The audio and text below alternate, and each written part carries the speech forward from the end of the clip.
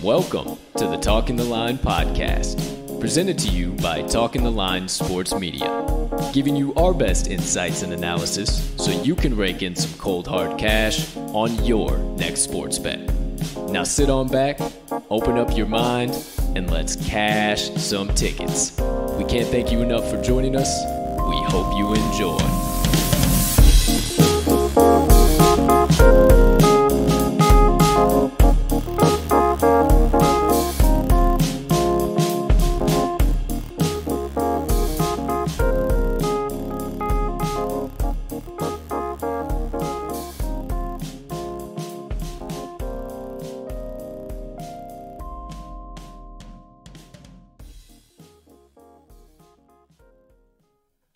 Good morning, good afternoon, good evening, ladies and gentlemen, degenerates, fans of the NFL Shield, Minnesota Vikings fans, fantasy football players, anyone I may have left out. Far and wide, welcome in to episode number 109 of the Talking the Line podcast, and as always, thank you so much for taking a few moments out of your day to come and kick it with the crew on this beautiful August 24th, 2021.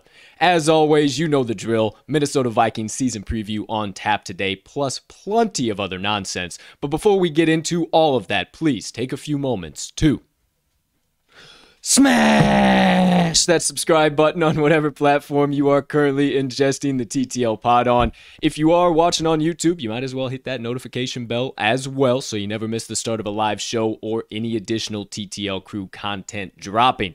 Next item up on the docket, if you could find it in your heart, be so kind, you got a couple extra seconds, hit that like button, leave us a comment, leave us a rating, jump in the live chat. If you are watching live, we can't tell you how much we appreciate it when you do, and it only helps us make TTL Sports Media bigger and better for each and every one of you. Last, but certainly not least, head on over to this episode's description where you will find the Talking the Line link tree. Within that link tree, you will locate all of the TTL Crew's content, social platforms, and the TalkingTheLine.com website so you can consume all of that however and whenever you please. It just came to my head. I might have left out the wonderful listeners on the podcast audio directory. So if you're listening there as well and haven't hit that subscribe button, make sure you do so. But, ladies and gentlemen, NFL fans, joining us today, Minnesota Vikings fans, I am your humble host, Colton, Colt 45 Soroka, and am proudly rocking some purple here today for the Purple People Eaters. The shirt streak continues. I have yet to miss a day where we match, but we're coming up here towards the end, and it's going to get a little tight to see if I can keep the streak going. So stay tuned. That all being said, we have plenty to talk about in regards to those aforementioned Purple People Eaters, but I can't do it by myself, and I've said we quite a few times so far. That is because I got a co-host on this podcast, a man who is an absolute legend when it comes to the NFL betting markets. He goes deep. He goes further than any other handicapper you might find out there. He finds the value that nobody else is looking at. That's why I have the pleasure to call him my partner in the second half of Talking the Line Sports Media and lock arm in arm with him every damn day and bring you these pods. And before you know it, we'll be cashing gridiron tickets together. So without further ado, the man, the myth, the degenerate gambling legend himself, Mr. Riley Armax Magnuson. Partner, how you doing over there today, pal? My man, no complaints as always. I can't, I had about one team that I matched the color scheme for, and I certainly wasn't going to pick it up today.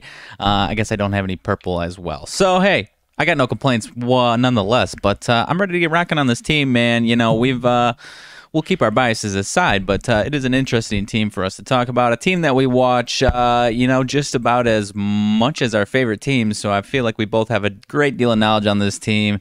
And, as long as we keep our unbiased opinions, being some rival fans out of it, I think we'll have some pretty damn solid value. So I'm excited to get into this team, my friend. I am as well. That's definitely something we needed to mention. Sure. Me being a Bears fan, you being a Packers fan, obviously not the most love for the Minnesota Vikings, but we do see some value in their season overall. So, of course, we will be covering their full offensive and defensive lineup. We'll be going into their coaching staff. We'll dive deep into their schedule. Won't go week by week. We'll save that for the betting preview, but we will give you our full predictions for their 2021 season.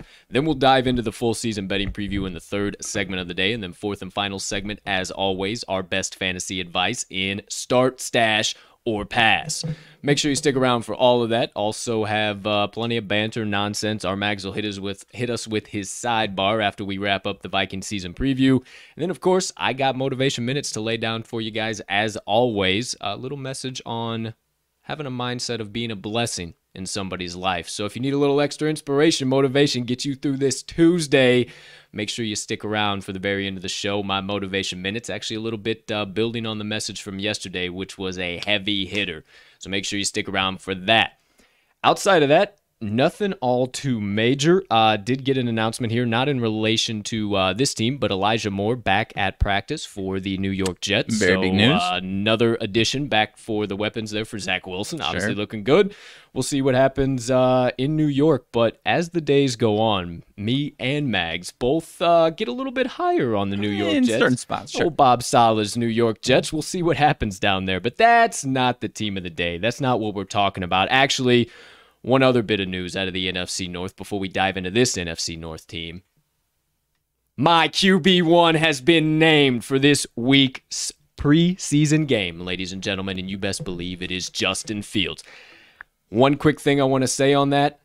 Yes, thank goodness. This is what needed to happen. You can't see what he truly is when he's been diming the ball all over the field and all of his weapons are dropping the ball or not getting in the right position. Now he gets to play with the first stringers, and I think we see some good stuff coming up this week. But hey, Just not here nor there. Just giving some Andy Dalton rest for that week one game. Big week one game for Andy. Keep your Packers nonsense over on that side of the table if you could be so kind. But for today, let's get into the team of the day. Everything up on tap for the Minnesota Vikings. All right, ladies and gentlemen, here we go. My partner said it. We got a lot to talk about with this team. They had a pretty disappointing 2020 Sure did. in a lot of areas. We'll talk about some of those disappointing areas and actually where we think we see some improvements in those areas as well. We will also kind of look at some of their betting trends that actually you guys might not have known about. I wasn't aware of them until I did some extra research last night putting the show together, and there is a lot of information about the Minnesota Vikings that might get glossed over by a lot of people just because of how they had 2020. So I suggest you listen up. We are going to be dropping loads of knowledge on your dome pieces today. So hey, get ready, get with it. First segment of the day is on tap, and it's ready to be on your screen. So without further ado, ladies and gentlemen, let's get things started with the full team breakdown for the Purple People Eaters. As always, we'll start on the offensive side of the ball, talk about the key losses and additions, some 2020 stats. We'll break everything down for you as far as the projected starting lineups, and then we'll give you our overall outlooks and opinions. So let's get into it. I'll start things off with the key losses offensively for the Vikings going into 2021. Honestly, nothing really too major to write home about. They only let 3 guys go. I'll say 4 because kickers are people too, and they score points. So first guy, Riley Reiff, left tackle. That'll get you going in the morning. All right, the Knuckles still got it. Riley Reiff, left tackle, obviously a big name for them, but I do believe they were able to backfill him going into 2021. Brett Jones, center, obviously another big name, obviously another centerpiece of that entire line, but once again, I think they were able to backfill him. Then Sean Mannion. Obviously, nothing you really need to worry about there quarterback-wise. And then the kicker, Dan Bailey, sent him packing after a few good seasons. I don't know. I can't remember offhand. I think he was a little lackluster last year. And just one of those times. Obviously, had a great career in Dallas, had a few good years in Minnesota. We'll see if some team picks him up off of free agency, but I'm not sure if he has as of yet. Now, as for the key offensive additions, my friend. Could you be so kind as to indulge us? I actually got to step off real quick because I forgot to turn on the AC out here in the production studio. Get us nice and cooled down. Rock and roll. Alrighty, so these offensive additions, not very busy as far as free agency and trades go. Actually, very busy on the defensive side of the ball. Not at all busy on offense. They made a trade for Mason Cole at center. He is going to be some depth. Probably not going to see the starting offensive line spot in week 1. So we may see him as the season goes on. That's about it for free agency and trades. They were very busy on the offensive side of the ball in the draft. Round 1, later in the rounds, they traded back for Christian Darrisaw, offensive tackle. My partner mentioned Riley Reiff is out of town. Christian Darrisaw is probably going to be starting week 1 for the Vikings. After that, they picked up 3rd round Kellen Mond, quarterback, going to be the backup for Kirk Cousins. They also picked up Wyatt Davis, offensive guard. He could also be seeing some time week 1 right away for the Vikings. Then in the 4th round, Kene Ngawu is going to be the toughest name I have to pronounce today. Running back. I feel like I absolutely butchered that one, but that is a 4th round running back. Going to be some nice depth for the Vikes. And then in the 5th round, they picked up Amir Smith-Marset, wide receiver, as well as Zach Davidson, tight end. So very, very busy through the draft on the offensive side of the ball, partner. Not much to write home about as far as free agency is concerned, though. No, not much at all. They were, however, as we'll talk about here in just a little bit, pretty aggressive on the defensive side of the ball, both free agency, trade market, and the draft. But that's not here or there. We're talking about the offense right now. And yeah, you mentioned some of those key players. I'm glad you touched on them. Some of those guys that are backfilling the ones that I mentioned that are out of town. Now, before we get into the projected starting lineups for 2021 here, let's talk about some 2020 stats and what we think offensively, if we'll see the same or a little different. In 2020, the Vikings averaged 6.2 yards per play. They rushed the ball 45.75% of the time and passed on 54.25% of their plays. Across the board, mostly, I think, it was all Kirk Cousins' completion percentage, 67.64% across the board. 3rd down, they're going to need to up this, but I'll tell you why it was such an issue here in a minute and what they can do to easily alleviate that and up that number. 40.88% conversion on 3rd downs in 2020. That's brutal. And then in the red zone, actually, top notch, 71.19% conversion in the red zone. So you'd like to see that right there. Obviously, that's mainly because of Dalvin Cook being just an absolute bowling ball. Once you get 5 yards and in, he pretty much punches it in at will at that point. Now, as for that 3rd down, before I get into 2021, a main reason, I just mentioned Dalvin Cook. Sometimes too often, Gary Kubiak would rely on Dalvin Cook, especially on 2nd downs. And long 2nd downs. And instead of passing the ball, he would just run that ball, and it would set them up for very, very long 3rd downs. That is why you see that 40.88% 3rd down conversion rate. One thing that they can do this year immediately is just pass more on 2nd down. They don't even have to bomb the ball on 2nd down. They just need to gain 4 or 5 yards and have a 3rd and 3 on 3rd down, and Dalvin Cook can get that. When he's got to work with 3rd and 7, it's a lot harder to do. Or you put that pressure on Kirk Cousins. We all know Kirk. He's good, but not the best in a lot of situations. So that's where I see the 3rd down coming from this year. To build on the number that shocked me to really illustrate that point, 2019, they were one of the best teams as far as 2nd down number to go, which I think it was identical, 7.2. So their average 2nd down yards to go was 7.2. One of the best in the league. Then in 2020, their 3rd down to go was 7.2, the exact same number, one of the worst in the league. So that really illustrates my partner's point there. And it's why that 3rd down conversion number was so low in 2020. So one thing that is concerning also, too, and we'll talk about it, but Gary Kubiak is out of town, so hey, maybe we don't have that issue. But his son backfills the position, Clint Kubiak. So you be the judge there. We'll talk about it here in just a little bit. Yeah, a lot of nepotism in this. A lot of nepotism in this old Minnesota coaching staff. But hey, who the fuck are we? Either way, let's keep it moving into 2021. All right, projected starters here for you, my friends. Most of these names you are going to know regardless. Offensive line is going to be the most notable, the most new names you'll see. On the right side, right tackle, Brian O'Neill. And then the rookie next to him looks like he's going to get the starting right guard spot, Wyatt Davis. Then they got Garrett Bradbury, center, and then left guard, Ezra Cleveland. Also the rookie, Christian Darrisaw, left tackle. Looks like he will be getting the week 1 start as well. Then, as I always say, sometimes blocking, sometimes catching passes, lined up to the left or right of that aforementioned line. Irv Smith Jr., he now has no competition behind Kyle Rudolph, so I think we see some very solid production from Irv Smith. It might even be worth a look in fantasy, but we'll talk about that in the fourth and final segment. And then the wide receiver room, one of obviously the most dominant ones over the course of the last few seasons. Adam Thielen, Justin Jefferson, and then kind of finding his way within this offense too now, Olabisi or BC Johnson, however you typically hear that. And then behind them, the fourth and fifth guys, looks like projected on the depth chart, you have Chad Beebe and then Amir Smith-Marset. So we'll see if those guys can make any contributions outside. But in my opinion, very severe lack of depth behind Jefferson and Thielen. We obviously know the names. We obviously know they'll produce. We already had a scare with Jefferson in the preseason. Right. We really don't need that during the regular season if you are the Vikings offense. And then last but certainly not least, you got your running backs, Dalvin Cook, and backing him up, Alexander Mattison, again for the second year. Mattison was a nice 1-2 punch, was able to give Cook some much-needed rest from time to time. And then the quarterbacks, Kirk Cousins and Kellen Mond. Not really sure why they picked up Kellen Mond. I'm not going to say I wasn't a fan in college. I thought he was a good player, but he just hasn't had that elite NFL level play ever in his college career. Right. So it was just surprising for me to see them waste. I don't necessarily want to say waste, but a first round or third round pick on Kellen Mond when there were a lot of other options if they really needed a quarterback. But they don't. Kirk Cousins still has 2 years left on his deal. They could have got it done next year or the year after. So it really doesn't make much sense. But that's my thoughts overall on the offense. I know we continue to see production from Dalvin Cook. No question about it. We'll talk a lot about him in the Start, Stash, or Pass segment for fantasy. I think we see plenty of production from Thielen and Jefferson. But as I said, they have to stay healthy. If they don't stay healthy, this depth chart wide receiver-wise is bad.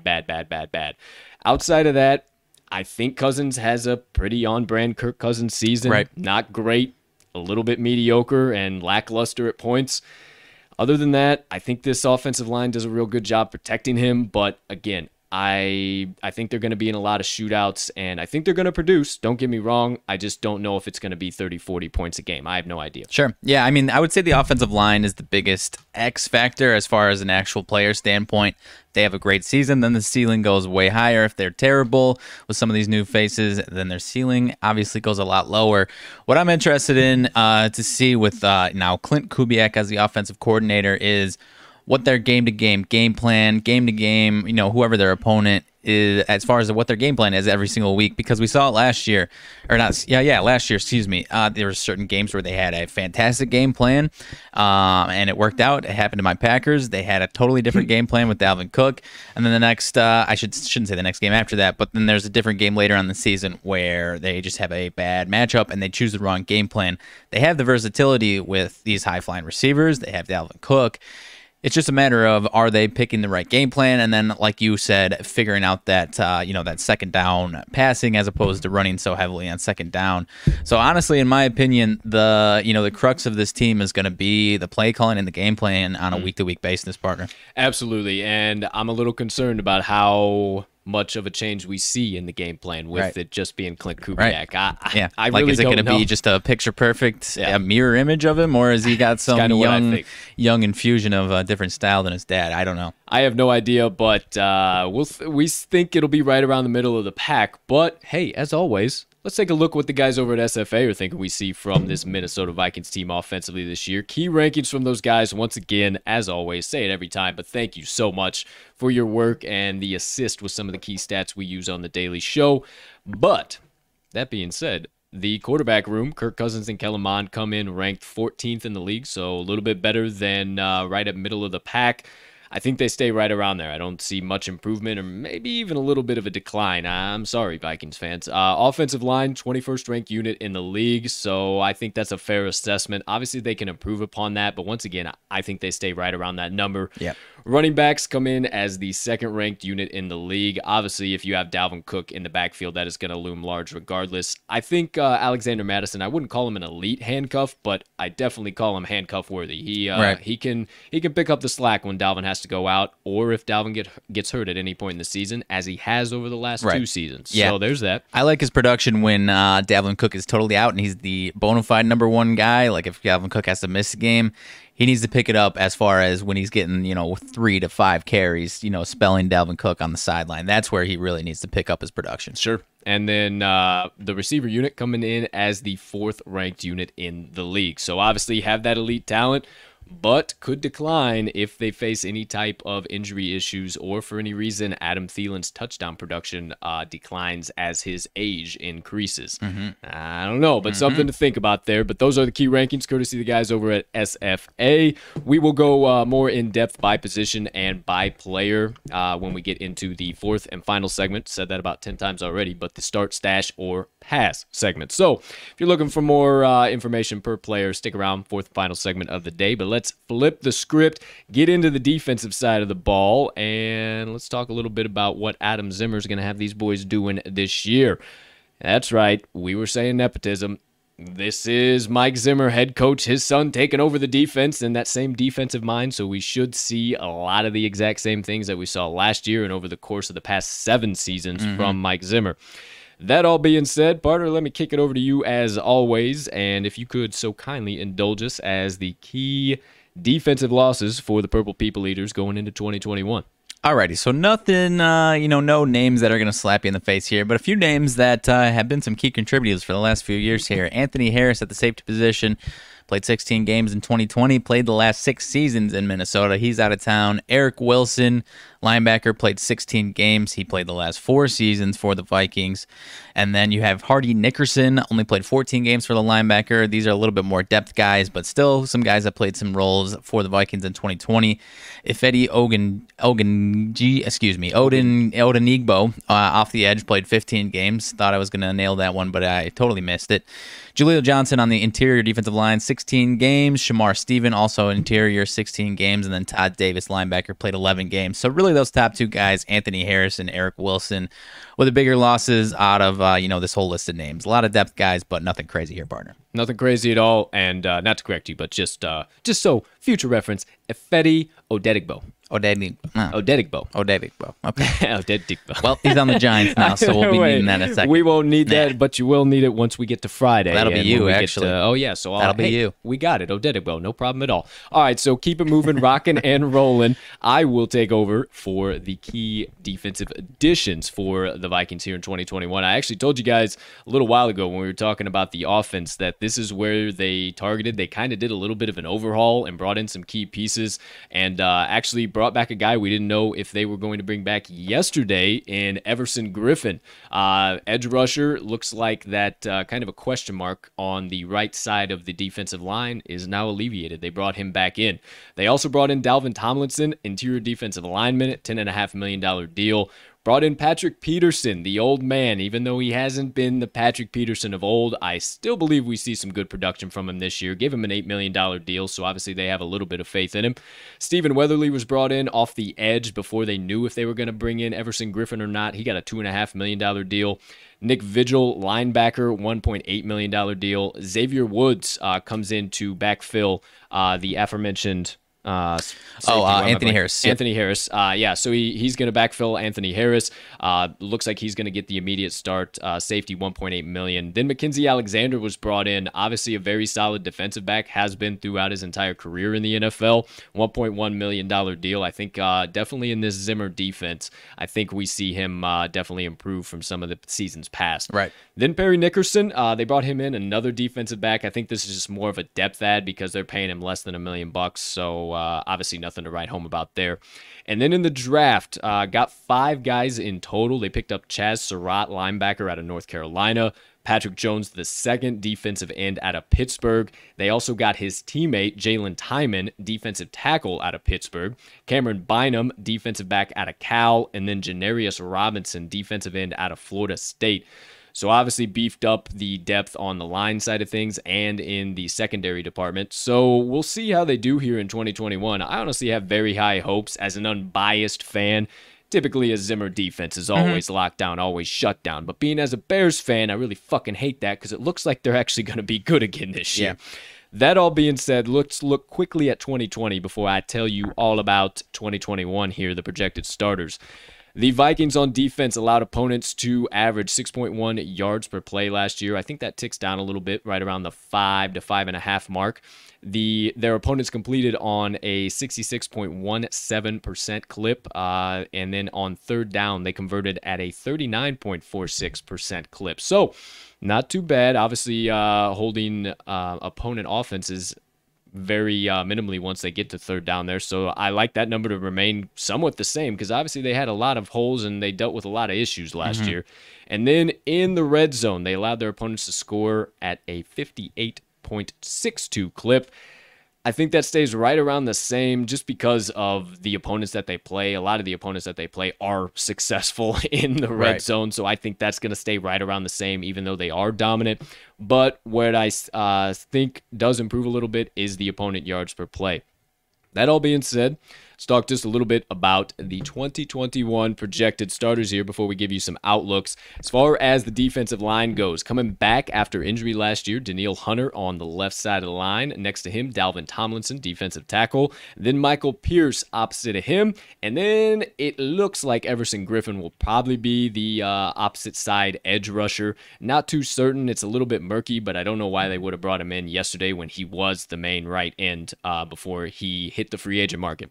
Then you have behind them the linebackers rounding out the front seven, Anthony Barr and Eric Kendricks, both two guys who are very dominant in their own right. Anthony Barr, more of a rushing guy.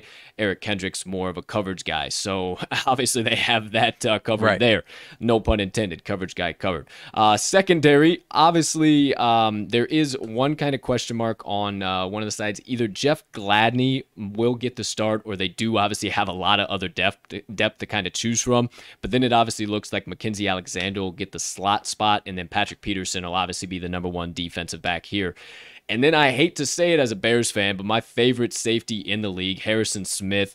I've loved him since he's been in the league. Back when I had, or I still have it, but I haven't played in a while. When I was playing Madden 2012, 2013, I would play with that Vikings defense, have 15 picks a game with Harrison Smith. So I can't wait to see him again. I think he has another elite level production year here in 2021. And then just talked about him a little bit ago, Xavier Woods, brand new off the free agent market, and looks like he's going to be taking over the free safety position right away. So a lot of solid names in this team, or defensively wise. If I had one area that I would complain, it would be the cornerbacks, defensive backs. I love Patrick Peterson. I do. He's always been good, but he's just, I've already said it, he's not that Patrick Peterson that we've come to know and love over the course of the last few seasons or over the course of his career. That's why he got shipped out of Arizona. That's just, it's part of getting old in the NFL. That's what it is. Jeff Gladney potentially getting a start, maybe one of the new guys. I just think there's too much up in the air right now and too many question marks in this secondary, so they're really going to have to tighten that up before week one, and their early season does not look the easiest, so they're going to have to definitely get with it quick, fast, and in a hurry. That's what I think defensively. Partner, anywhere you can fill in some holes, give any other insights there defensively for Minnesota? Yeah, as far as the corners, I have very similar opinions as you. I think that is going to be the one weak spot.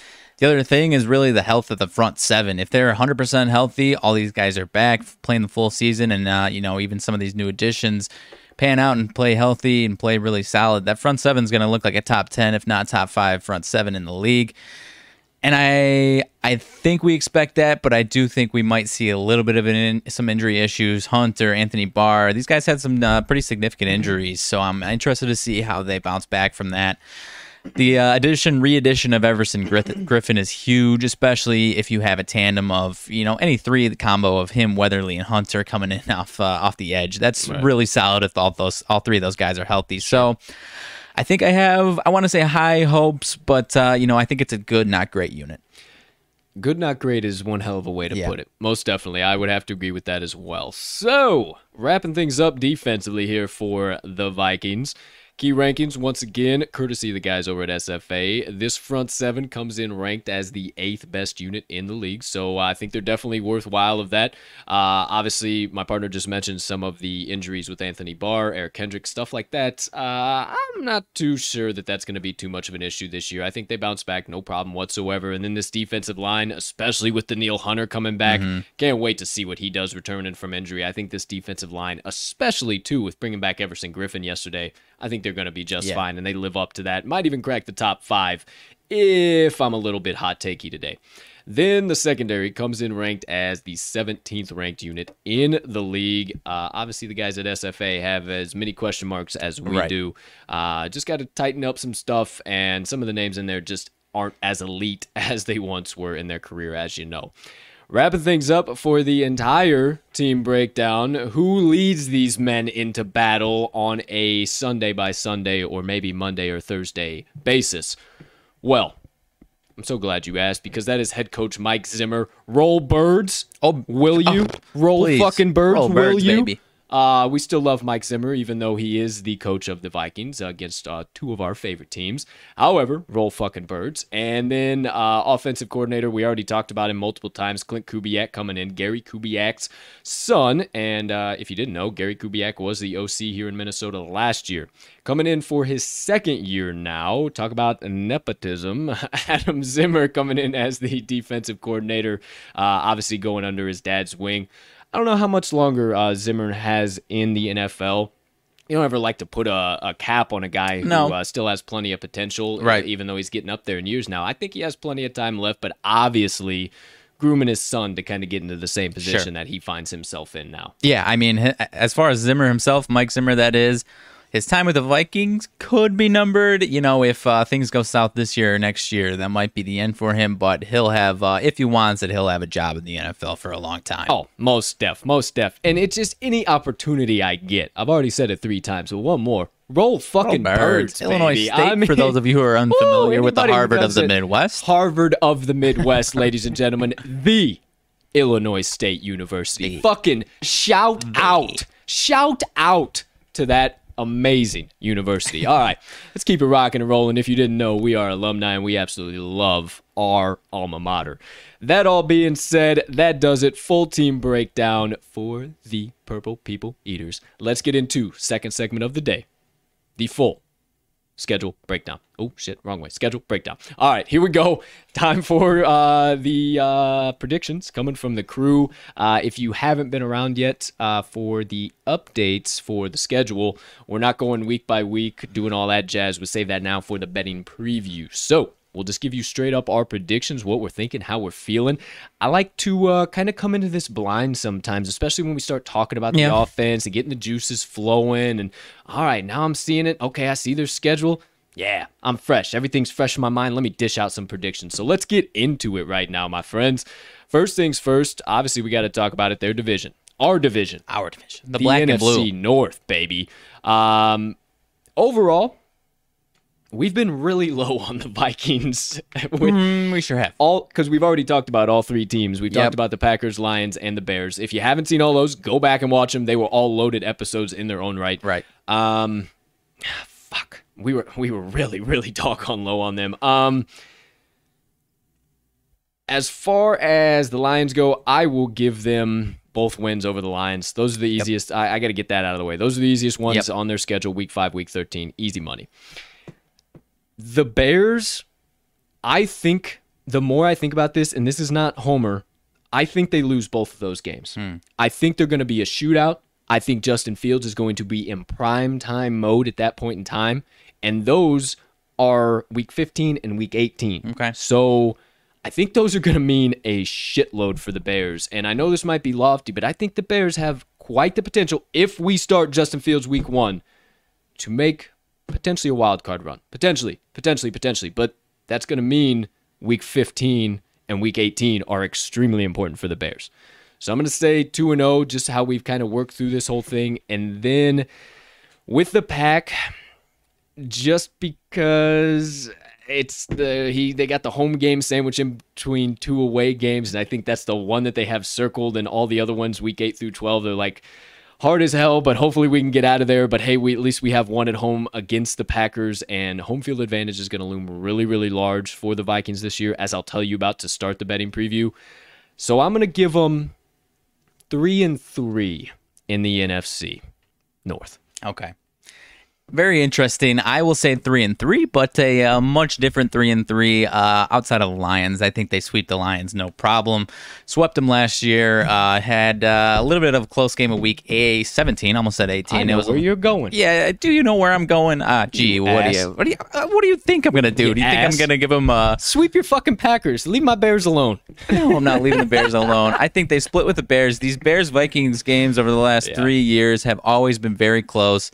I think they have either split, or I think it's been a split, or maybe even the Bears have won both games the last 3 years. But both games were very back and forth. I think it's going to be a clean split, home and home. Bears get it at home on Monday night in Week 15, and then the Vikings get it back in Week 18 at home.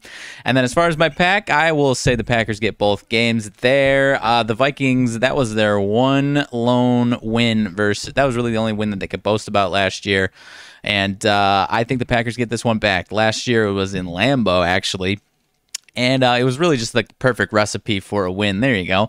Perfect recipe for a win. The win was whipping like crazy. The Vikings had a perfect game plan. I got to give it credit. Couldn't stop Dalvin Cook. Kept Aaron Rodgers off the field. I think the Packers will have a different type of game plan this time around. And having lost that game, that being their only division loss last year, they're going to be wanting that lick back. So I'm going to get the Pack a crisp 2-0, so a 3-3 for the Vikings out of the NFC North. Yeah, obviously we were going to pick our favorite teams in that situation, but yeah, obviously 3-3 one way or another per the both of us in the NFC North. I'd be shocked if they lost to the Lions in either game. I would be too. And moving right along, those are their first 6 games that we are discussing. Now, the 8 main non-divisional games outside of that, they got the AFC North and the NFC West. We've talked about it plenty of times. The NFC West, we didn't even think the Packers might have all too much success against the NFC West. So starting there, I will give them a modest 1-3 by one way or another. Just because Seattle, Minnesota games are always interesting. Yeah. And Arizona, Minnesota games are always interesting. So I feel like one way or another, they scratch out a win in those games. I think the 49ers is a fucking runaway, and the Rams is just an absolute defensive beatdown for the Rams. So I'll give them one way or another, modest 1-3 in the NFC West. Okay. This has been my toughest one out of all these breakdowns. I'll give them losses against the Niners and the Rams as well, because that's where you were headed too, right? Losses to those two teams. I'll definitely stick with you on that. I'm torn as far as one win between these two teams or 2 wins. I want to give them the win against Seattle. Like you said, I can't wait for that game already. These Vikings Seahawks games the last few years have just been absolute madness. And that's week 3 in Minnesota, baby. So that right. And I'll give the Vikings that one. And I am leaning towards the Cardinals in week 2 just because I don't like the matchup for the Vikings. Because as much as I think this defense is going to be improved for the Vikings on the road in Arizona, I think that Arizona offense is going to be high flying, and I don't know if the Vikings can keep up with them.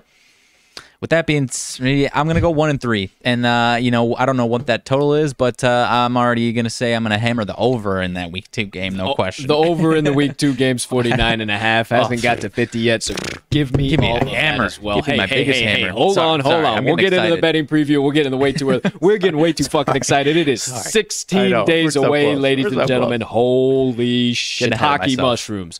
All right, back into it. Ahead of myself, sorry. Back to the schedule. 1-3. That seems crazy, though, man. That seems crazy to say 1-3. You're still on the NFC West. Let's get into the AFC North. Enough with the AFC or the NFC West. AFC North. I will once again give them a modest 1-3. They could very well go 2-2. I believe their one win does come against the Bengals, but they could very well get a win over the Steelers. The game against the Steelers is at US Bank Stadium in Minnesota, so I think they could very well get that one. The Bengals game is their Week 1 matchup. It's how they open up the season. I just don't see the Vikings starting lackluster, and I see the Bengals kind of struggling to Yeah. start the season. Joey B kind of getting his feet wet again, getting his full game speed. Like, I mean, obviously, he's seen the preseason, and he's taken a couple hits. But that's not the same as regular season, full speed, pop. He's got to see that first. So I potentially, a little bit of a lean with that Week 14 matchup in Minnesota against the Steelers. Could go 2-2, but I'm going to stay a little bit more modest and go 1-3. Okay. I'm doing a more confident than I was on the NFC West. I'm going 1-3 a little more confidently here. I think they get that Week 1 win, open it up against the Bengals. I'm not going to say too much because you said basically what I'm thinking there. And then I think they struggle against the Browns and Ravens. That Browns matchup, Kevin Stefanski. I don't think they played each other last year. That's going to be a Kevin Stefanski revenge game, if you want to call it that. So it's in Minnesota. And it is in Minnesota, so I'll take the Browns in that one. They get the Ravens off of the Ravens bye in Baltimore. That is not a good recipe. Don't give me that one.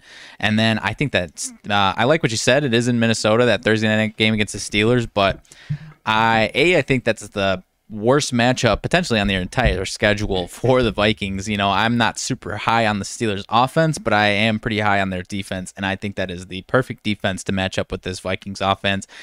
And Kirk Cousins doesn't play too well in primetime games. So give me the Steelers in that one, and I'll go with the confident 1-3 out of the NFC North. Or AFC North, So you're taking the one win against the Steelers instead of one win against the Bengals. I'm saying I think the Steelers take that. Yeah. Okay, being primetime. Gotcha. So we're both 1-3. 1-3. All righty. I still can't. Now, for the remaining 3 games, get off of the NFC West, man. The remaining 3 games, I don't even have to hear him and know what he's thinking. 3 remaining games: Chargers, Cowboys, and the Panthers. This one's a little bit interesting here. Let me click back over the schedule because this one's going to depend a lot on scheduling. I think the Chargers get that victory. That one's in SoFi. Sure. Then the Panthers and the Boys. The Boys is going to be interesting. That's Sunday Night Football. You just said it. Kirk Cousins isn't good in prime time. And those Cowboys-Vikings games, much like the Seahawks and Vikings games, are just as equally crazy. And that's coming out of the Vikings bye week. Yeah. So I'll lean Minnesota there just because it's in Minnesota, and those two teams always something crazy happens. It looks like a negated bye week, though. I think both teams out the bye. Ooh, so then Carolina, that leaves Carolina. They play them before the bye. Right.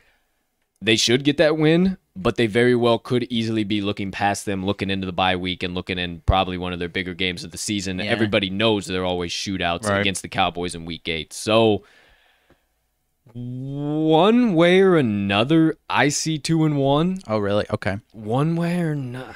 1-2, actually. Yeah, one way or another. Either they clip off against the Cowboys or the Panthers, and then they lose either to the Chargers and one of those two aforementioned teams. I don't know. I hate that I'm so modest. I'm trying to think, like, is this me being biased? That's what I'm trying to. That's what's tearing me up, dude. But it just, I don't know. I'm gonna say again a modest 1-2. I am right there with you one way or another, 1-2. And again, and especially with this one, I feel because we were high on the Panthers and it is in Carolina. And it's tough for me to say that they lose to the Carolina Panthers, but I'll say one way or another, they either beat the Panthers or the Cowboys. Like I said, I don't like taking the Vikings in primetime with Kirk Cousins. Having said that, Mike McCarthy is also not the best coming out of his bye weeks. His bye week records are not very good. So one way or another, give me 1-2. It's another one that I'm less confident in. I really think the Chargers smack them in the mouth in LA. So give me 1-2. All right, so 1-2. So we got 3-3, 1-3, 1-3, and then 1-2. Oh, man. So That 3, seems so 4, brutal. 5, 6, and 3, 6, 9, 10, 11. 6 and 11, my friend. Oh boy. That seems very pessimistic. That seems very, very pessimistic. I even kind of want to walk back a little bit. But again, the AFC West is going to be lights the schedule out. is tough, man. The NFC West is going to be lights out. The AFC North is going to be lights out. The remaining 3 they have, the Cowboys are going to be good this year. Right. I mean, they're going to at least be good offensively. Dak's back. They're going to be able to hang in it. And, maybe the Panthers fucking surprise us in Week 6. Yeah. And the Chargers, with the curse of Anthony Lynn out of the building, and they're already producing with him in the building, unless Brandon Staley is just nothing at all, Right. I don't see them not having success. So I know that seems pessimistic It is. as all shit, but But I mean, shit, that stretch of weeks 8 through 12, Oh. Cowboys, Ravens, Chargers, Packers, Niners. I mean, if they can come out of that even Brutal. 2 and 3, then hell, they got a Brutal. chance. And, maybe we're being a little too pessimistic. Cardinals, Seahawks, Panthers, but aside from that, man, they've got some tough games. I mean, you look back at their schedule last year, I said it already. Their only game that they could boast about was the one game against the Packers. All their other ones were either bad or mediocre teams. And I will say, I think they're going to be a lot tougher at home this year. But, I mean, their home schedule is even tougher than it was last year, man. So we'll talk about that Yeah. in the betting preview too. But kind of a quick comparison, 2020 to 2021, they had a lackluster season last Right. year with those bad opponents that you Right. just talked about. They played the AFC South. Texans weren't anything to write home about. The Jags weren't anything to write home about. Colts had a prolific ability to shoot themselves in the foot with 30 seconds left to go in a football game. and the Colts smacked him in the mouth. Yeah, and then the Titans. The Titans were probably the best one out of that. Then you got the NFC South. The Falcons couldn't hold a lead past 5 seconds into the second half. The Panthers were a fucking dumpster fire, sometimes here or there. Who knew? The Saints, they weren't the normal regular Saints. And then, you had the Bucks. The Bucks was really hard. But then the boys and the Seahawks, those are the two shootout games back and forth. That's what Right. they are. That's what it's going to be. So, Well, jeez, Yeah. outside of the main three, or outside of the additional three, it gets so much harder within the division, the improvements within the division, and then the main 8 non-dividitional games. not to mention even these wins that they had against bad teams, 6 of them were against bad teams. Only one of them was more than one score win, a 14-point win over the Lions. All these other ones, they took the Jags to overtime. They lost to the Cowboys with Andy Dalton starting quarterback, for fuck's sake. So let's move on. Yeah, that does it pretty much move on. in full. Just quickly, the key rest and yeah. prep, kind of the key stats there. They play 5 opponents that have over a week to prepare for them. Ouch. Sheesh. They play 1 opponent that has less than a week to prepare for them. Ouch. They have 4 games that they play on a rest disadvantage. Ouch. And only 1 game that they play with a rest advantage. Ouch. They have no short week road games, so good there. But they're putting Kirk Cousins in prime time a lot, and actually 2 Sunday night or Monday night football games, and the team plays a road game off of those Sunday night or Monday night football games. So the schedule makers, they don't necessarily get to pick and choose who they play, but they get to pick and choose when they play them, and the schedule makers are doing one of these numbers to the old Vikings this season. So across the board, it ain't looking good there. That might loom large into some of our record predictions overall. Yeah, that one advantage is Week 15 Monday Night Football at Chicago. Yeah, absolutely. Let's keep this moving right along. We're a little bit behind schedule here. We're getting a little windy. So, third segment of the day into the full season betting preview. Now, as always, we'll kick things off, go back to 2020 real quick, and got some key things to talk to you guys about here, because I think a lot of people will be fading the Vikings in some certain situations, but hey, hold on. Wait a minute. There's actually some value on these boys. Before we get into all of their betting trends from 2020, they had an average line. They were favored by 0.3 points in 2020. They come into 2021 getting just a little bit less respect, on average about 0.2 of a decimal point, down to 0.1 favorites, getting a 0.1 of a point. They're favored in 9 games this year, dogs in 7 games, and then they have the one pick'em against Carolina in week 6. So interesting there, as we were talking about Carolina, should be the game that they take care of. The books got it as a pick'em. So again, it just keeps kind of building on upon itself that the Vikings might struggle a little bit here this season. However, in 2020, they definitely struggled against the numbers. 6-10 ATS with a 7-9 straight up record. They were 2-7 against the number as a favorite and 4-3 against it as a pooch. Now, at home, I want you to listen up real quick. This is very, very, very, very key. At home, they were 2-6 ATS, 3-5 straight up. As a home favorite, they were 1-6. As a home dog, they were 1-0. Now, this is a spot that you are going to be able to back the Vikings again this year. Let me tell you why.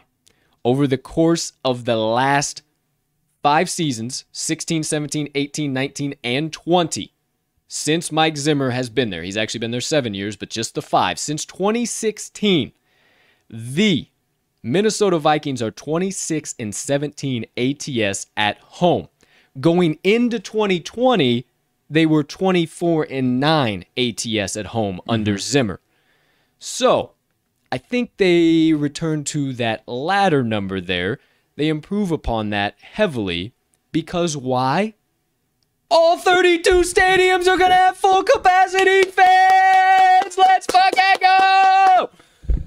That is very important for the Minnesota Vikings and US Bank Stadium because little did you know, their roof is built so that it's a good home field advantage. Bananas fans and everything that they're spewing out of their faces bounces off the ceiling and right back into the players' ears on the field. So it's an advantage. I think it's going to loom very large, and I think that they'll be just fine. And one final thought, in case you think I'm crazy, Mike Zimmer has a 58.6% cover rate since he has been the head coach of the Minnesota Vikings. So I think you can have some faith again in the Minnesota Vikings at home. Now, the road, it's going to be a little bit of a different story. Don't really know what I can tell you there. It's going to take the right spot because they were 4-4 against the number ATS last year, 4-4 straight up.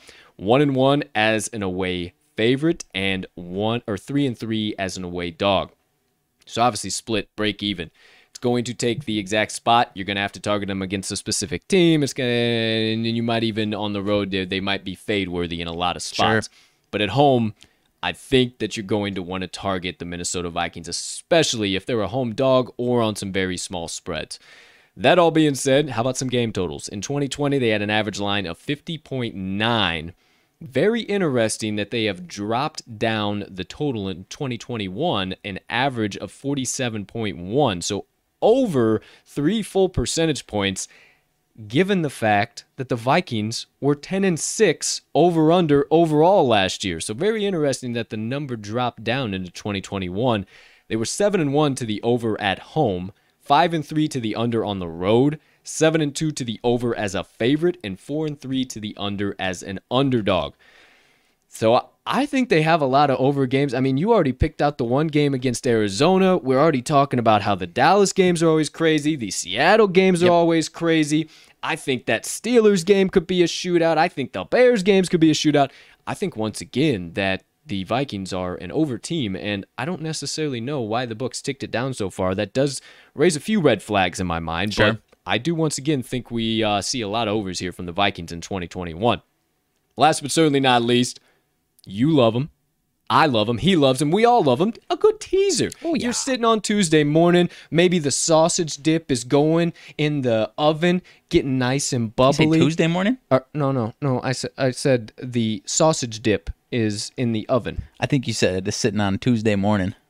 Sitting around, either way, sitting around on Sunday morning. I don't give a fuck what I said. Either way, you're waiting on your fucking appetizer. You're sipping on a beer. Moment over. You're building the fucking teaser. Hey, you know what? Avoid the Vikings. Forget I even said anything because they're 9-7 and 6 points, 9-6 and 7 points, and 11-4 and 10 points. So maybe if you can get them through a bunch of key numbers, target them in your 10-point teaser for an extra little plus money Pauly Lake. Yeah, definitely at home. I'll be interested in them this year.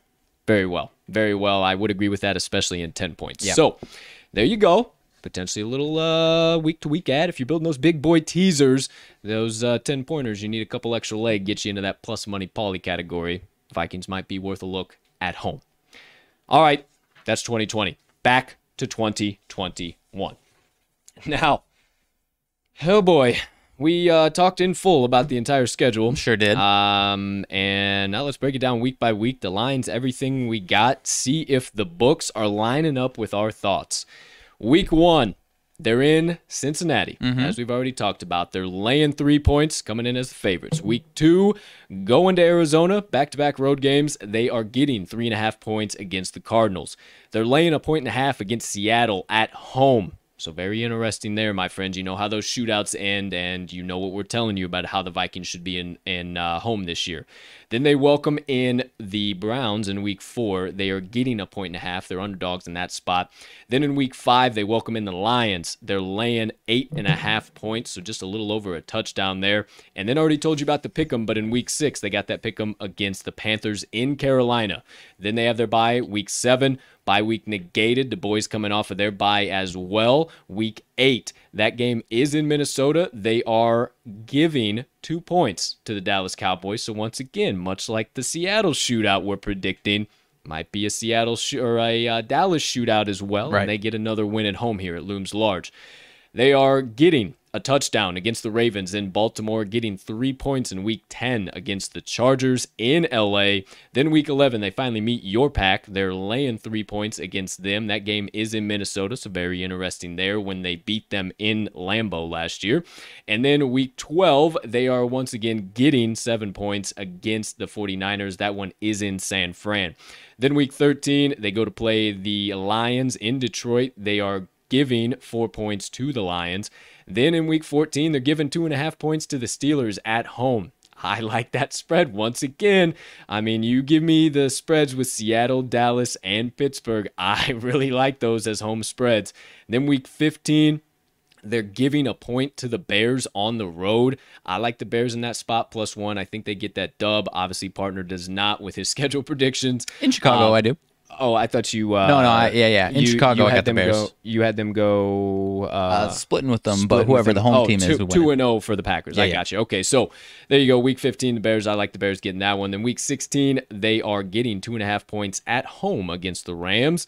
And then Week 17, they go to Lambeau, the frozen tundra of Lambeau Field, getting 3 points against the Packers, and then laying 4 points to close out the season at home against the Bears.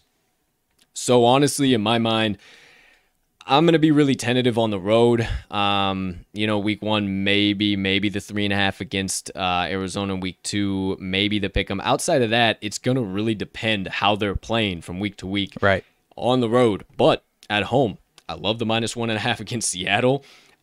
I'm not too opposed to the +1.5 against Cleveland, but that would basically mean they win that game, and we don't think they win that game. So that's interesting. But again, the Brownies were one of those teams that stiffed bettors left, right, and center last year with bad beats. So that could be a bad beat central. Browns 1-point win. Yeah, Vikings covered. I don't know. And then also the boys. I love the boys there. Green Bay -3. It's interesting. I think that's kind of a trap line. That might be before Rodgers, though. That could be as well. A lot of the Packers lines were before him. But I can't lie. I really like that -2.5 against Pittsburgh in Week 14. Okay. I just think home field advantage. How well? 24-9 before 2020. Yeah. Since 2016 against the number at home. I have to play into that stat, and I think they're going to return just to normal because you said it. This home field advantage is so big for the Vikes. So I'm still torn on it because what you're saying, I can't deny it. I can't look past that. However, Kirk Cousins versus winning teams throughout his career, this number might be skewed, but I believe this is at the end of the season teams that had a winning record. He's 7-35 in his career against winning teams, straight up.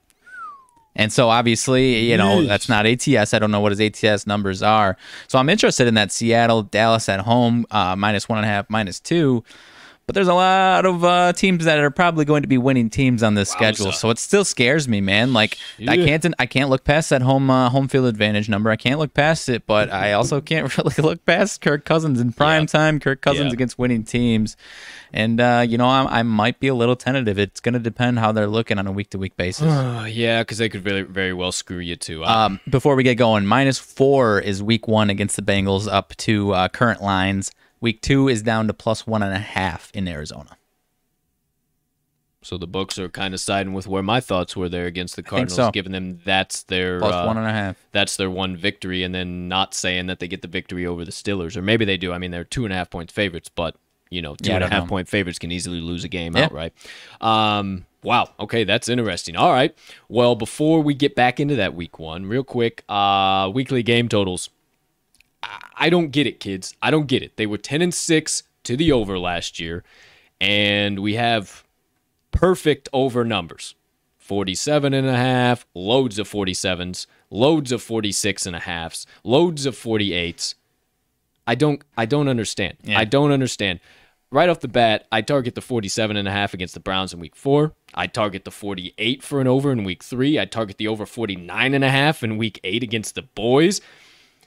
I mean, there's a handful of games that without even really looking into any trends or anything, I would already look towards the over. Might be a little something to think about, Maybe. though, that they dropped it down 3 full points going Maybe. into 2021. But, man, those are prime over numbers for the taking. 46.5, 45.5, 46, 47, 48.5, 49, 49. Right. I mean, they're right there. Yeah. They're right there. Yeah, I don't know what to make of it. Maybe they're thinking their defense balls out at home. I don't know. Possibly. Nothing to really draw from there yet, but definitely stay tuned into that. Something to keep in mind. They were great to the over last year, but their total average line, game total line, has dropped down this year. So something to think about. Outside of that, kind of talked about any early value, anything we're kind of targeting, but we got to talk about it. It's becoming less and less way too early, it's and not early at all, more baby. and more right around the corner pick. For week 1, the Minnesota Vikings go to visit the Cincinnati Bengals on their home turf, and they are giving the Bengals 3 points, saying, Joey B, giving 4 points. I forgot you said that. Giving them 4 points, saying, Joey B, you think you can keep this within a field goal? Good luck. Are you hammering in the Vikings at -4 with the obvious loss of the hook before we are even 1 week away from week 1? Or are you taking that 4 points because you like that loss of the hook and you think Joey B can keep this within a field goal? I'm leaning towards the Vikings at -4. I don't think it's the best matchup for the Bengals, especially because it appears that the Vikings are going to be fully healthy on defense week 1. Yep. As we get into the season, we shall see about that. But for week 1, I mentioned it when we talked about the Bengals. There are certain aspects of the Bengals that I like, but early on, I think there's going to be some, I don't want to say growing pains because they've been there for a while, but Joey B getting back into the lineup, seeing a defense that's probably going to be putting up some pressure against an offensive line that's still, they made small improvements, but still largely isn't very good. So give me the Vikings -4 in week 1, partner. All right. And I, too, would say I would have to lean Vikings -4. But I think that the Cincinnati defense could keep this within a field goal. Okay. I really do. Okay. The Cincinnati defense has impressed me early in the preseason so far, and most of the starters on the defense, they have to get those game reps. It's totally different on defense. You're hitting and not being hit. It's totally different. They have to get those game reps, and they've looked really, really good.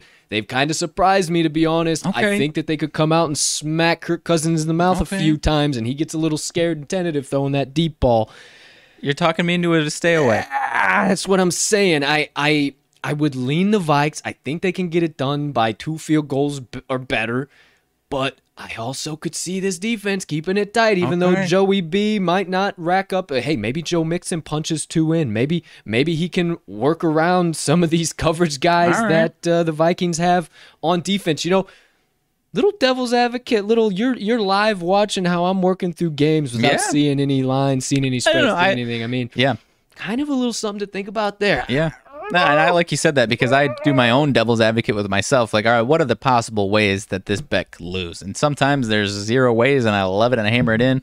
But much like you said right there, that maybe the Vikings offense comes out stagnant or the Bengals defense comes out looking awesome. I don't know. So you talked me into a stay away here, especially at -4. If it was -3, I'd be a little more, or obviously a lot more comfortable with the Vikings. But at -4, might be staying away. I also too think that a shitload of the public has already hammered in the Vikings at that boosted up to 4. and that's why they lost the hook already. Yeah, that's fair.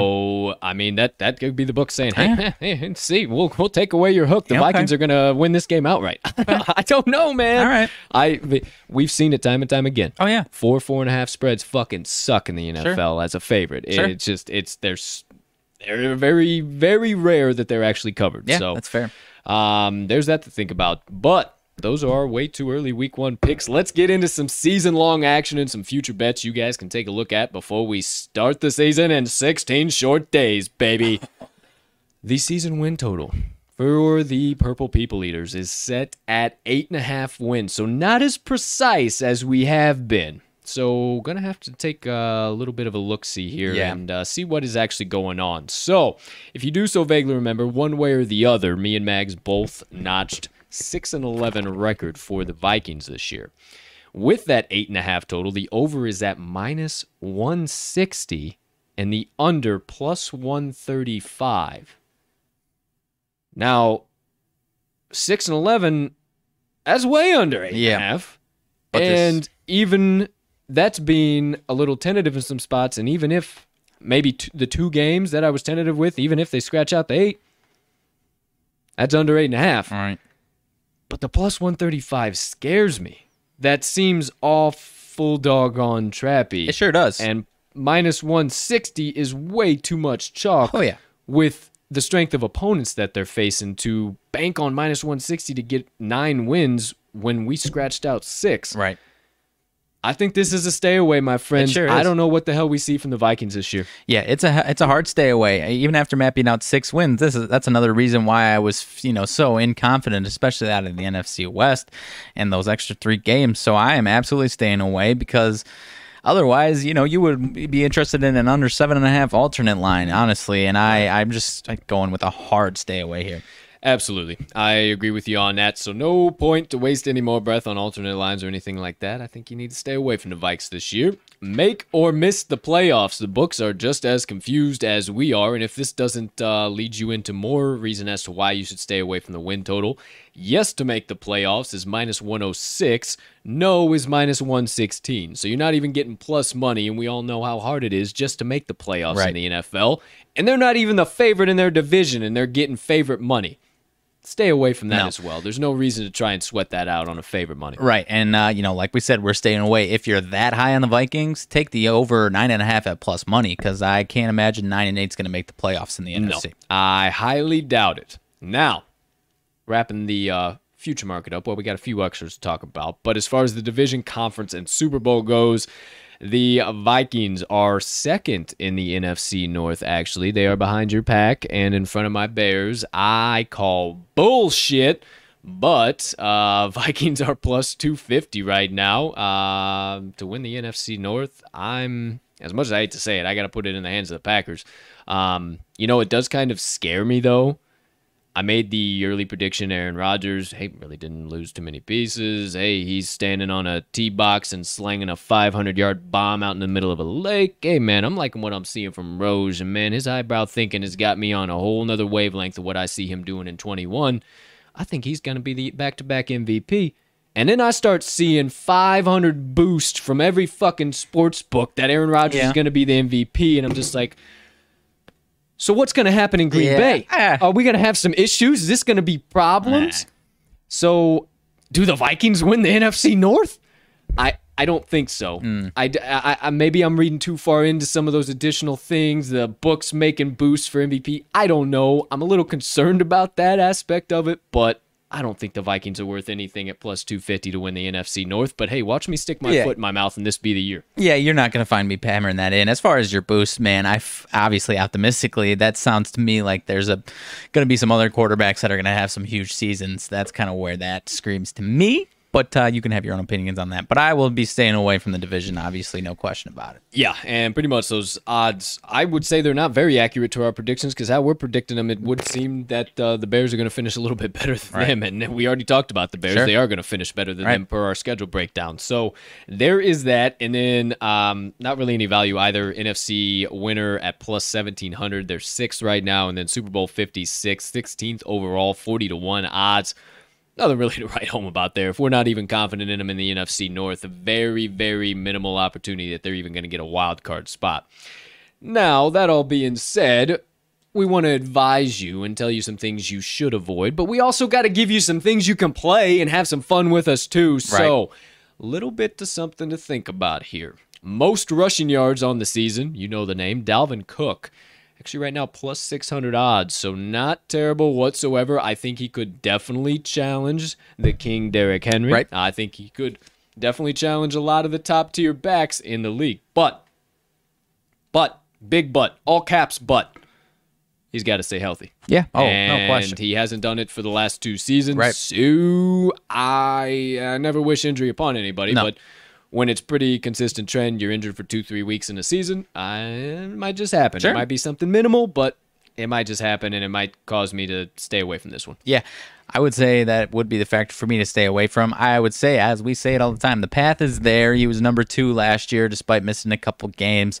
Derrick Henry, though, put up 2,000 yards, and now I am going to have to imagine that Derrick Henry is going to regress from that. That is not an indictment on Derrick Henry. Roll Tide. He could put up 1,600 yards, and Roll that's Tide. a big-ass regression, and he could still be the best back in the league. So Roll Tide. I think the path is there. I think he could definitely, Dalvin Cook, get himself up in there and pass up Derrick Henry this year. But for what the reason you said, I will stay away as well. For sure. And then let me get your opinions on this one. Kind of the same ballpark as far as most touchdowns. It's actually at the same odds, plus Right. 600. Yeah, I'll also stay away from that. I think the yards might be a better bet there than the touchdowns would. Then the two. I mean, if he can stay healthy, he definitely has contention Yeah, for it because most he's definitely. been right there, and then he gets hurt, and then they pull away, and he ends Right. up finishing second, third, or fourth. And Right. he's right there. So, hey, he stays healthy. That might be worth some value.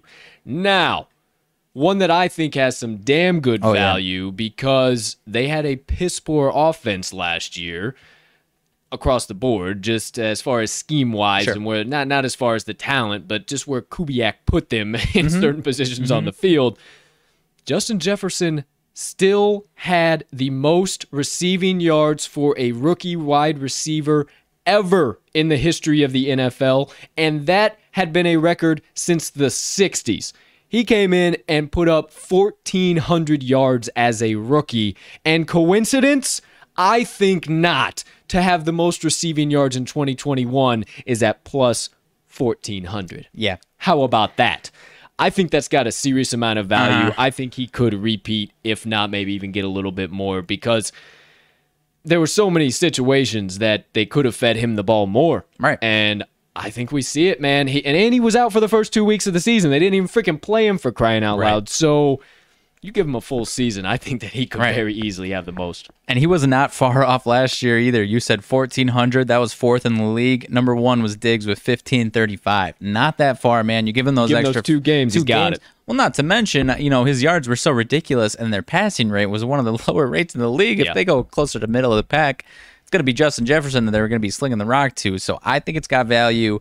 Biasedly, I will say that Devontae Adams also has a ring in that because he also physically missed 2 games, and he was right behind Justin Jefferson himself. So it's going to be a close contest. But, I mean, hell, at plus 1,400, I might have a little sprinkle on him. Yeah, to pass the ball at 54.25% of your plays overall, and he puts up those numbers, yeah, give me all of that action. Right, I man. think that is definitely worth a nice sweaty sprinkle over the course of the season. I think he will have his name right up there. And Mr. Kubiak might be out of town if he keeps that rate pretty similar to what last year was. That could be very true, but hey, you never like to I'm just saying. kick a guy out early and even got year one under his belt as an OC. So we'll see what You're not wrong. happens there. All right, full betting preview is a wrap. Your choice, paper or plastic. Let's keep it moving and grooving. The proverbial train that is the TTL podcast steaming down the tracks with the fourth and final segment of the day. Our best fantasy advice in the segment we have coined. Start, stash, or pass. All right, let's kick things off. As always, quarterback room, partner, I'll kick it your way as per usual. We got Kirk Cousins and Kellen Mond. Kirk Cousins hasn't been the worst fantasy quarterback over the course of the last few seasons, but hasn't been the best. Pretty much stereotypical of his career. Are you targeting him in any capacity in your upcoming draft, or maybe even Kellen Mond? And if you do potentially get your hands on Mr. Kirk Cousins or Kellen Mond, are you starting them, sitting them, maybe stashing them, or passing on them altogether and forgetting everything I said? Well, Kellen Mond, I got no interest in whatsoever. Kirk Cousins, he was a number 11 quarterback last year. And it's kind of going to be a conversation of kind of what I just said as far as Justin Jefferson's yards. Do they pick up that pass rate? Because if they pick up that pass rate, he's going to squeeze into that top 10 range. Sure. And he's definitely going to be startable. I just, maybe it's my own bias, but I mean, like you said, he was good, not great, and definitely not bad. So he's definitely not the only quarterback, if I got him, that I'm going to be relying on. I definitely would like to pair him with somebody else if I do get him. He's a guy that I believe I have had a couple times, and I keep talking about my draft strategy of waiting on quarterbacks. He's like one of my last resort guys. Last resort. Kind of what yeah, that's kind of where I was going to put that. If I got him, fine, okay, I'll take it. It's not who I would prefer. But there's a half a dozen guys in that exact same tier that have leaps and bounds higher ceiling right. than exactly. I mean, you and finishing my sentences, man. You know exactly where I'm going. Yeah. They have that elite ceiling there too. So yeah, I mean, I would myself personally pass on him, but sometimes where I target quarterbacks as well, you kind of get stuck. Yeah. But be smart on that, because I think there are some other guys that are going to fall in that same category that do have that higher ceiling. And not to mention, there's just a sour taste in your mouth that you get when you do start him and he throws up a stinker and you're like, what the fuck was I thinking? Banking on Kirk Cousins. Yeah, you don't need that. So it's be tentative. It's a feeling I don't careful. like. Running back room. We have Dalvin Cook and Alexander Mattison. IMO, in my opinion. Dalvin Cook comes back in firmly as the RB1 for me once again. If I'm 4th through 7th and he isn't gone, that would be my pick in the first round. Because I definitely think CMC's gone first as per usual, and then it's going to kind of be a toss-up. Is Kelce? I've been seeing around a lot that Kelce's going early in the first round. I've been seeing it. Okay. I don't know what kind of draft strategy that is, but I have been seeing all over the map, and even from not our little like the upper echelon are talking about scooping up Travis Kelce around 7th to 11th overall. Wow. Okay. If he is still sitting around. So something to think about, but definitely RB1 for me, Dalvin Cook. I will start the mess out of him if I get my hands on him early. And then Alexander Mattison. I said not an elite handcuff, but he's right there to be an elite handcuff, especially if Cook gets injured at any capacity, at any point in time. His production there is through the charts. You mentioned it earlier on in the show. Where he needs to improve is where he is that 1-2 punch when Cook is healthy. Right. I think he does that, and I think if you don't get Dalvin Cook and you want to be that asshole, scoop up Alexander Mattison, because I think he's going to have plenty of handcuff value, and I also think he's going to potentially get some of those workload days, because I don't know if Dalvin Cook stays healthy for the entire season. Okay. So I will stash Alexander Mattison. I'm not going to go out of my way to get him in the earlier rounds, but if I keep my eye on him, see how he's moving throughout the draft, we get to the 6th, 7th, 8th round, I need an extra spot, let me hit him. Why not? Yeah, if I got an extra spot, I would also take Mattison. I can't add too much more. I'm not going to start him or, even out of desperation if Dalvin Cook is in the lineup, kind of like what you're saying there, but I would absolutely love to handcuff him. Dalvin Cook, most definitely. You said 4 through 7. I might even say the number 3 pick if I've got the number 3 pick.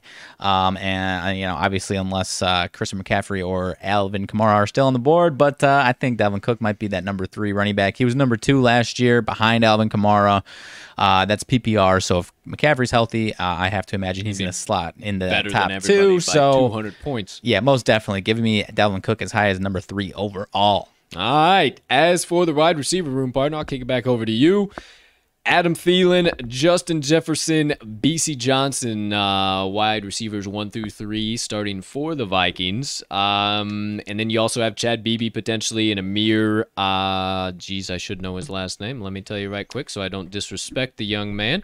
It is Amir Smith-Marset. So obviously, I don't think there's a lot of value on Amir Smith-Marset. But we'll stick to that. Jefferson, Thielen, Johnson, and Beebe, because Beebe did have a few flashes here or there last year. As far as your thoughts on that, you start stashing or passing on this wide receiver core out of Minnesota? I'll pass on the depth. I'm just going to stick with these top 2 guys. I don't have too much interest in the depth guys. Kind of like we were saying, even if they do increase their pass, unless they drastically increase their pass rate, then maybe one of those 3rd, 4th guys will have some value. Otherwise, I don't think they have any value at all. Jefferson and Thielen, though, absolutely give me those 2 guys. Justin Jefferson, he was number 6 wide receiver last year. I think he's cracking that top 5 this year. Yep. So absolutely, I'm interested to see how high he's going in drafts, because I still would prefer, I'd still take Adams, Devontae Adams, DeAndre Hopkins over him, but he's getting real close, at least from a fantasy perspective, to those guys, in my opinion. Adam Thielen, I will also start. He was number 10 receiver last year. I'll nitpick Adam Thielen, obviously, if you got the number 10 wide receiver, unless that's disappointing because you're taking what you believe to be one of those top 3 guys. You want Adam Thielen. The nitpick that I was going to make last year is that his floor got a little bit lower. He had a handful of those games where he was a huge disappointment and kind of a ghost, and really kind of crush one of your lineups, one of your weeks for fantasy. Having said that, he still does put up 20-plus points, with decent regularity. So give me Adam Thielen.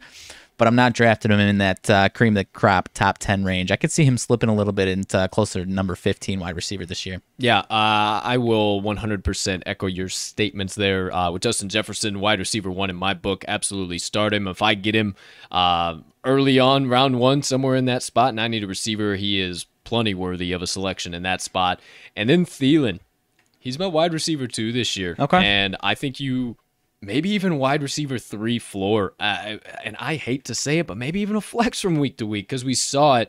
And what it's really going to come down to is his touchdown progression or his touchdown production.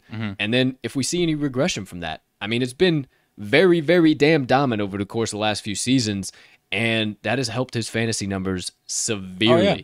So if we see any regression at all in his touchdown numbers, it could be straight flex segregation for Adam Thielen.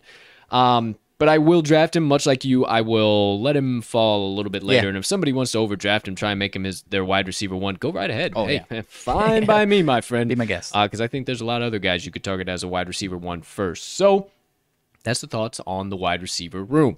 Now, as far as the tight ends go, I've often been pretty bearish actually on Kyle Rudolph. You know, he's a good tight end, but relying on him for 8+ fantasy points week per week is just not something you're going to get. It's more to the 4 and under type range from Kyle Rudolph, and then maybe one week where he has a 15, and that's the week that you decided not to start him because he's put up 5 3-point weeks in a row. So that all being said, he's out of there for this week, or this year rather, and now we got Irv Smith. Irv Smith actually impressed me a lot, even with Rudolph in there, and I don't know. I'm gonna stash him for now. I don't know if he deserves a starting tight end spot yet, just because, okay, Rudolph's out of the way. Rudolph was never a TE1. So Not the last 5 years. Not the last 5 years, at least. So I don't know. Maybe that's Rudolph's age, but I also don't know that the Vikings utilize tight ends the best way possible. So I'm going to let him fall. I'm going to pass on him altogether. And, hey, maybe if he is in free agency, put a red flag on him. Maybe he pops off. Maybe he's worth an ad. I can't add too much more. It's mostly the same for me. I don't even know if I'll be stashing him. I'll be red flagging him because he certainly has potential. But the last thing that you said, or one of the last things you said as far as the Vikings just not using tight ends, is really where I'm thinking. And there's a few other guys that I might like as my backup tight end that I think might have more sleeper, higher ceiling type stuff. So I'm going to pass on Irv Smith Jr. here, partner. All right, so same page there. Now, before we get into the defense, kickers are people too, but really couldn't tell you much about this they got a little competition going on there in Minnesota this year. They brought in Greg Joseph and Riley Patterson. Fan of the Rileys here at the TTL podcast. So I don't know. Hey, if we're pulling for anybody, maybe the rookie Riley gets it done. Let's see what happens. But Joseph's only been in the league 2 years out of FAU, Florida Atlantic. So ESPN's got Joseph as the starter here in the depth chart. I don't know. Who knows? I don't really know what either of these guys are capable of, so we will be passing on the kicking room in Minnesota, and it's kind of a bummer because Dan Bailey was pretty much a consistent top 5, top 10 guy that you could kind of target and start. Yeah.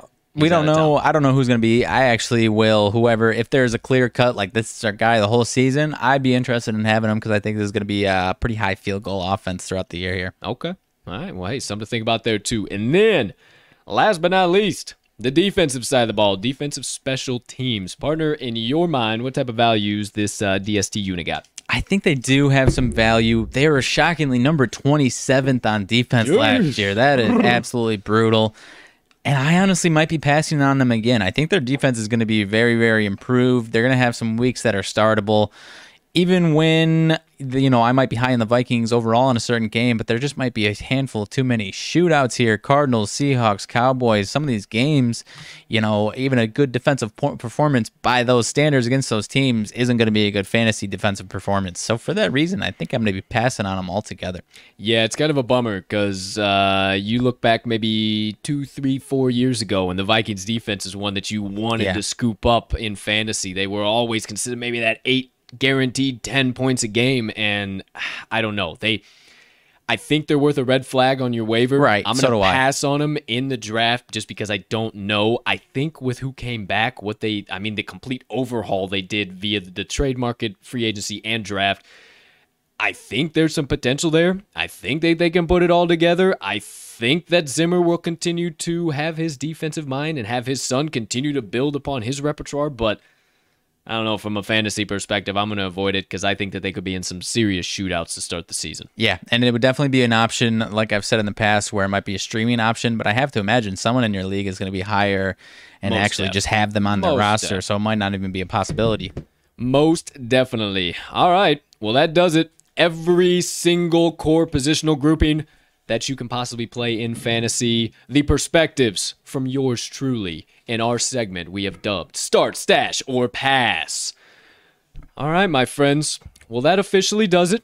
All the way across the board, everything 2020 Vikings. We talked about the lineups, both offensively and defensively. We talked about the coaching staff in full. We discussed their schedule and gave you our predictions. We went through their entire week-by-week betting schedule, the spreads, the game totals. Talked about 2020, some of the trends carrying into 2021. We gave you future plays. We gave you side bets. We also dished out and just did our best fantasy advice. So if you missed any of that, my friends, it's going to stay right here to and through the NFL season. So if you need a little reminder, maybe how good Mike Zimmer and these Vikings are at home against the number, or maybe one of the other awesome, knowledgeable facts we have just laid down on your dome pieces over the course of the last hour and 24 minutes, it'll be here for your enjoyment.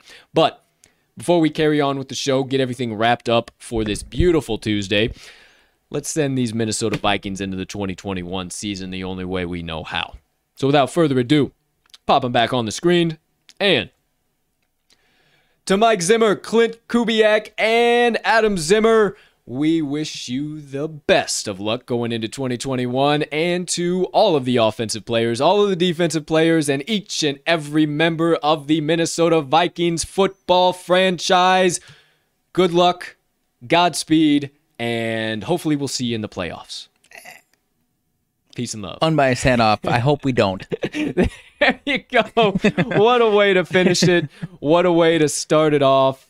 Close it out. Here we go. That does it, ladies and gentlemen. The entire Minnesota Vikings season preview. All right, before we get into a little bit of banter, a little bit of updates, nonsense, and get you guys out of here, partner, anything burning on the brain, melting on the heart, festering on the soul, you have been dying to get out to the kind folks that joined us on episode number 109 of the TTL Pod on this beautiful August 24th, 2021. Who would I be, it's man? Packers Who against would I Vikings. be That's if I didn't have anything Ain't it? Packers-Vikings related? I'll be nicer to the Vikings fans than I was to you, partner. I had to crush it out of the park against the Bears for that sidebar, so I'll keep it simple here. The Packers lead the series versus the Vikings 63-55-3 all time, including 1-1 in the playoffs, and a total score of 2,655 to 2,371. You tried. But Kings of the North, baby. On this Kings side of of the the North. table. You hype yourself up over there. Kings of the North. That's all I I gotta ain't say. fucking clapping for your damn Kings cheese of heads. the North. All right. Lucky I didn't wear my Kings of the North shirt today. Well, you heard it here first, and maybe for the first time ever, ladies and gentlemen, the Green Bay Packers lead the scoring between them and the Minnesota Vikings, 2,655 to 2,371. Give me the Packers in both games again this year, as much as it hurts to say that. And give me the Bears in both games as well, even though my partner seems to think otherwise. That all being said, ladies and gentlemen, thank you for your sidebar partner, as always, even though sometimes I could do without the sons Hey, this of is the bitches. last one that I'll do like that, I think. I think. Unless he randomly stumbles upon another Packer stat he can Yeah, just shove down our exactly. throats. Yeah, absolutely. All right, so wrapping things up, my friends. A couple key reminders for you, things to tell you about before I get into some motivation minutes here. If you missed it yesterday, or if you didn't know in general, Friday's show going to be another double season preview. We're doing Giants and Jets, so strap in. It's going to be a little longer than it usually is, but we actually did pretty good time-wise last time. Yep. Got out of here about quarter to noon, so not too bad whatsoever. And then September the 3rd. Obviously, things are starting this weekend, but we wanted to time it out just right. Not as much value across the boards this weekend, but next weekend, lots of value on the Right. board. So next Friday, we'll have a college football only show. It'll just be our best bets. We might even look into some potential side bets. I don't know. It'll all shake out, and it'll be one hell of an NCAAF episode. You best believe it. So next Friday, September the 3rd, college football only show. Then we'll get back into everything that following Monday in our last NFL special edition of the TTL pod. Will be on September the 8th with the Washington football team. And then September 9th, you know the drill, 7:20 p.m. Bucks, boys, the 2021 season regular season starts, season playoffs. I don't know where the fuck I was going with that. The regular season starts. So on 9/9, Talking the Line podcast returns to business as usual. We'll be dishing out our best bets, our favorite props, everything in between when it comes to the gridiron. Now, Mondays will be regular shows, Thursdays will be regular shows, Fridays will be regular shows, but we're going to have a little bit of dead time on Tuesdays or Wednesdays. So we've been formulating some ideas in the background, what exactly we're going to do for you guys on those days. But best believe you me, there'll be plenty of value. We'll talk some fantasy, definitely about that. We might have waiver wire Wednesdays. I don't know, a little something in the back of the head. Either way, we'll have you covered from every single angle when it comes to the NFL, college football, and then, did you know college basketball teams can start practicing in 30 days? Oh, baby. So college basketball will be right around the corner, baby, and we'll just be cashing tickets for the next 6 months. Get ready to just fill your bankroll, because it is just going to be... give me 7 months. 8 months. 8 months. Why not? It is about to be bankrupting books central coming out of the Talking the Line pod. We cannot wait 16 more days till the start of the NFL season. I don't know if I'm more excited for that Thursday show where we're breaking down that opening night, or if I'm more excited for the next day, the Friday. Honestly, I think probably Friday. And that's obviously I'm crazy game. Excited for Thursday, that 9th, breaking down that full game. But man, that next day. Probably honestly have to put together an SGP on Thursday. Yeah. We're going to have to dive through some props. We're going to have to give you a nice little spread total play maybe. There's going to be plenty. And then Friday, we're going to be doing the same doggone thing. We're going to be diving into all types of props. I mean, I know during the MLB season, we've kind of, you less than me, but I have pretty much stayed out of the prop game. I mean, I see some here or there, but it is such a fucking crapshoot. That's the only thing that I'm having success with in the MLB, so, actually. I mean, when it comes to NFL props, though, sign me up, dog. I'll be cashing them more than I can tell you about. So I cannot wait to finally get back in the prop game, because there is serious value. And I love props. I love betting them. I love betting them in NBA too, but baseball, it's too much for me. So I'm going to stay away until we get to NFL. Outside of that, remind the fans to look at the link tree. Go to this episode's description and make sure you look at the link tree. Just fucking with you. Obviously, I'm not that goofy. But make sure you hit that link tree and check out talkingtheline.com website. Check out our social platforms, our additional content. We're growing each and every day. We're pumping out new, bigger, and better stuff every single day. We got a new show right around the corner. We'll be able to tell you guys a little bit more in depth about that. Some partnerships we're working on. We got all types of stuff coming for TTL Sports Media, you best believe. And we've had it kind of in our mind since we started this journey. Some things are really going to start popping off around football season. And boy, oh boy, it's coming. They're just starting to. It's coming. Little things here and there, and it just keeps us throwing darts at the board every single day. So we'll keep rocking and rolling for you guys. Make sure you follow along, and at the bare minimum, follow us on our Twitter so you can always stay updated there and know what's going on. But most importantly, we'll see you on every single pod. Outside of that, that's about all I got. About all I know to say. Partner, any late breaking news, updates, anything in your end of the world that you do believe we need to know about before I send these folks out of here with a little motivation? No, sir. Nothing coming out of any camps. I'm surprised we haven't had more solid news during these shows with some training camps. Yeah, hopefully it'll get a little bit more hot and heavy. But yeah, definitely. But I guess typically that means it would be an injury. So I'm glad that we, knock on wood, fingers crossed. I feel like we're at a point where in many other previous training camps, we've had a lot more significant injuries. So that is definitely, and especially last year with no off season or training camp or whatever, those soft tissue injuries were just rampant. I mean, you remember that first 7 weeks of the season was just ACL, MCL, PCL, Achilles, It was just everybody. And I'm surprised because these other leagues, even in their second season after the weird season, which I guess is still a weird season, MLB and NBA, they had similar issues again. So Yeah. fingers crossed, knock on wood. Hopefully we get through this season where we're back on track or even better. We don't have no Saquons getting hurt. Yeah. We don't have no OBJs getting hurt. Dalvin Like Cook. obviously not those names, but like the big names like know that. what, Like, man, come on, fingers crossed. All right. So that's our good vibes going into the NFL season. But I got to give you a little bit additional good vibes, some more inspiration, get you through the rest of this Tuesday and on back around the bend till I get to drop some more on you. What am I talking about? My motivation minutes. So glad you guys stuck around. I cannot tell you how much I appreciate you guys listening to goofy old me lay down a little bit of message here or there. Again, I always tell you guys, but I'm not a Swami. I'm not a genius. I don't know shit about shit at the end of the day, really. But I found a few things in life that help me survive on a day-to-day basis. So being the guy I am, I figured I'd just share them with you, and hopefully you apply them and you see the benefits in your life and not just boo-boo me and act like I don't know what I'm talking about, because I do here or there, because I've lived through a lot of these things. That all being said, yesterday's message was on finding your own happiness, creating your own happiness. You are in charge of your own happiness. And I won't waste much time on that, but I kind of wanted to build upon that because there's something else that you're able to do once you make the conscious step of wanting to control your own happiness.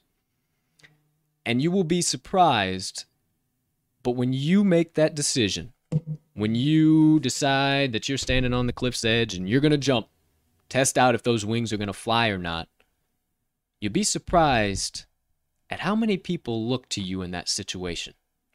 How many people say, wow, I wish I had the courage to do that. Wow, I wish I had the ability to do that. And people are going to notice that. People are going to notice you. They're going to see you making those moves. So today's message is on being a blessing to the life of somebody else. And you will be amazed all the opportunities that are opened when you simply choose to make yourself happy. Do what you want to do. Get out of this life what you want to get out of this life. Not anybody else. You.